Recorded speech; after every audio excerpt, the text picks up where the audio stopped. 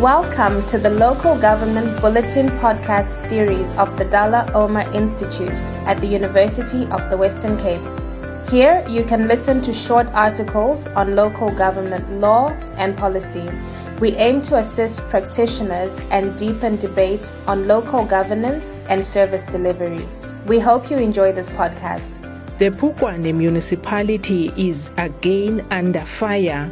It has allegedly awarded an IT company a tender without following procedures. A councillor at the municipality alleges that the company has already received almost R500,000 for the tender. There's no service level agreement between municipality and that and contract. So that people in the space of 2 weeks, they received almost R500,000. This article was written by Job de Visser and Nico Statler, published under Volume 16, Issue 2 in June 2021, with the title, Why Appeals Against Tender Awards by the Municipal Manager Are Unlawful. Separating politics from administration is the cornerstone of the fight against corruption and maladministration in municipalities. When councillors meddle in the administration and or administrators interfere with politics, bad governance and ultimately service delivery failure is almost always the result.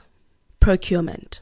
Municipal procurement decisions are particularly vulnerable to corruption and maladministration. This is why the Municipal Finance Management Act provides that councillors may not be involved in decisions to award tenders. Their role is to determine policies on how the administration takes procurement decisions and to oversee the administration in carrying out those policies. The actual awarding of tenders must be done by officials in terms of technical and policy criteria. Municipalities take supply chain management decisions at various levels within the administration. The municipality's system of delegations determines which official or which committee takes which decision. At times, it may be the municipal manager who takes the final decision. Appeals. Once a tender decision is made, there are winners and losers, and unsuccessful bidders may want to challenge the decision. They can go to court, but the court will expect them to first exhaust all other remedies. One such remedy is the internal appeal. For example, where an appeal is lodged against the tender decision to a higher authority within the municipality. However, there are limits to that appeal mechanism. The executive mayor or the council may never be the appeal authority against tender decisions taken by the municipal manager. In 2009, the High Court ruled that the mechanism used for these supply chain management appeals, namely Section 62 of the Municipal System Act, does not apply to decisions of the municipal manager. To allow this would force politicians to make procurement decisions, something which goes against the MFMA. In 2010, the Local Government Bulletin featured an article arguing that supply chain management appeals against tender awards made by the municipal manager are unlawful. In 2010, the Local Government Bulletin featured an article arguing that supply chain management appeals against tender awards made by the municipal manager are unlawful. The issue was further explored in this journal article by Bolton. However, some municipalities still allow for appeals from the municipal manager's tender decisions to the executive mayor, executive committee, or the council. They allow for this in their system of delegations. This is unlawful and places the municipality at risk. Why the court ruled that there is no appeal against a municipal manager's tender award. When municipalities permit appeals against tender awards made by the municipal manager, they purport to do so in terms of Section 62 of the Municipal Systems Act. This generic appeal mechanism applies, 1. If there is no special appeal mechanism prescribed in law, and 2. If it is a municipal decision taken in terms of delegated authority. The MFMA does not prescribe a special appeal mechanism for tender decisions, so the first criterion is met. The problem is the second criterion. If the decision to award the tender was taken by the municipal manager, it is not a decision taken in terms of delegated authority. Legally, the municipal manager cannot receive a power to award tenders from the executive mayor or the council. It is an original power. i.e., the law itself places this power with the municipal manager. This was confirmed by the High Court in Lohan Civil Tebogo Joint Venture versus Mangaung. In this case, the municipal manager awarded a tender in terms of Regulation 29(5)(b)(1) of the Supply Chain Management Regulations. The High Court held that, in doing so, the municipal manager exercised an original power and that Section 62 of the Municipal Systems Act did not apply.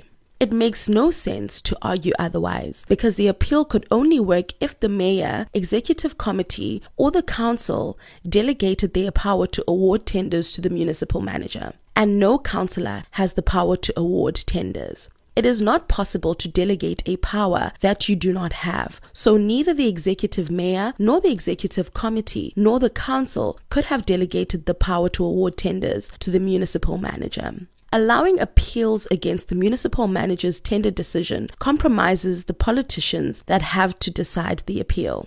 As the appeal authority, the mayor, executive committee, or the council is expected to vary, confirm, or revoke the municipal manager's decision. They have to focus their decision on the issue in dispute, but they will still be forced to take a tender decision, something which the MFMA prohibits.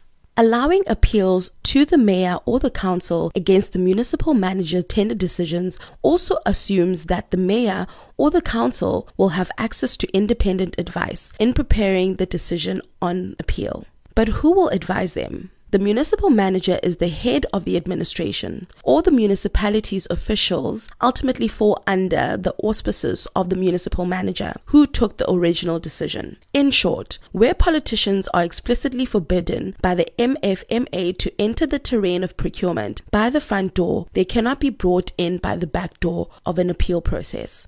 So what then? If appealing against the municipal manager's tender decision is not possible, what can the unsuccessful bidder do? The SCM regulations expect the municipality to have a system in place to deal with objections and complaints against procurement-related decisions. This is not the same as an appeal. The unsuccessful bidder must lodge the objection within 14 days of the decision. If the outcome does not satisfy the unsuccessful bidder, there is no alternative but to approach a court. What about Spluma's appeals?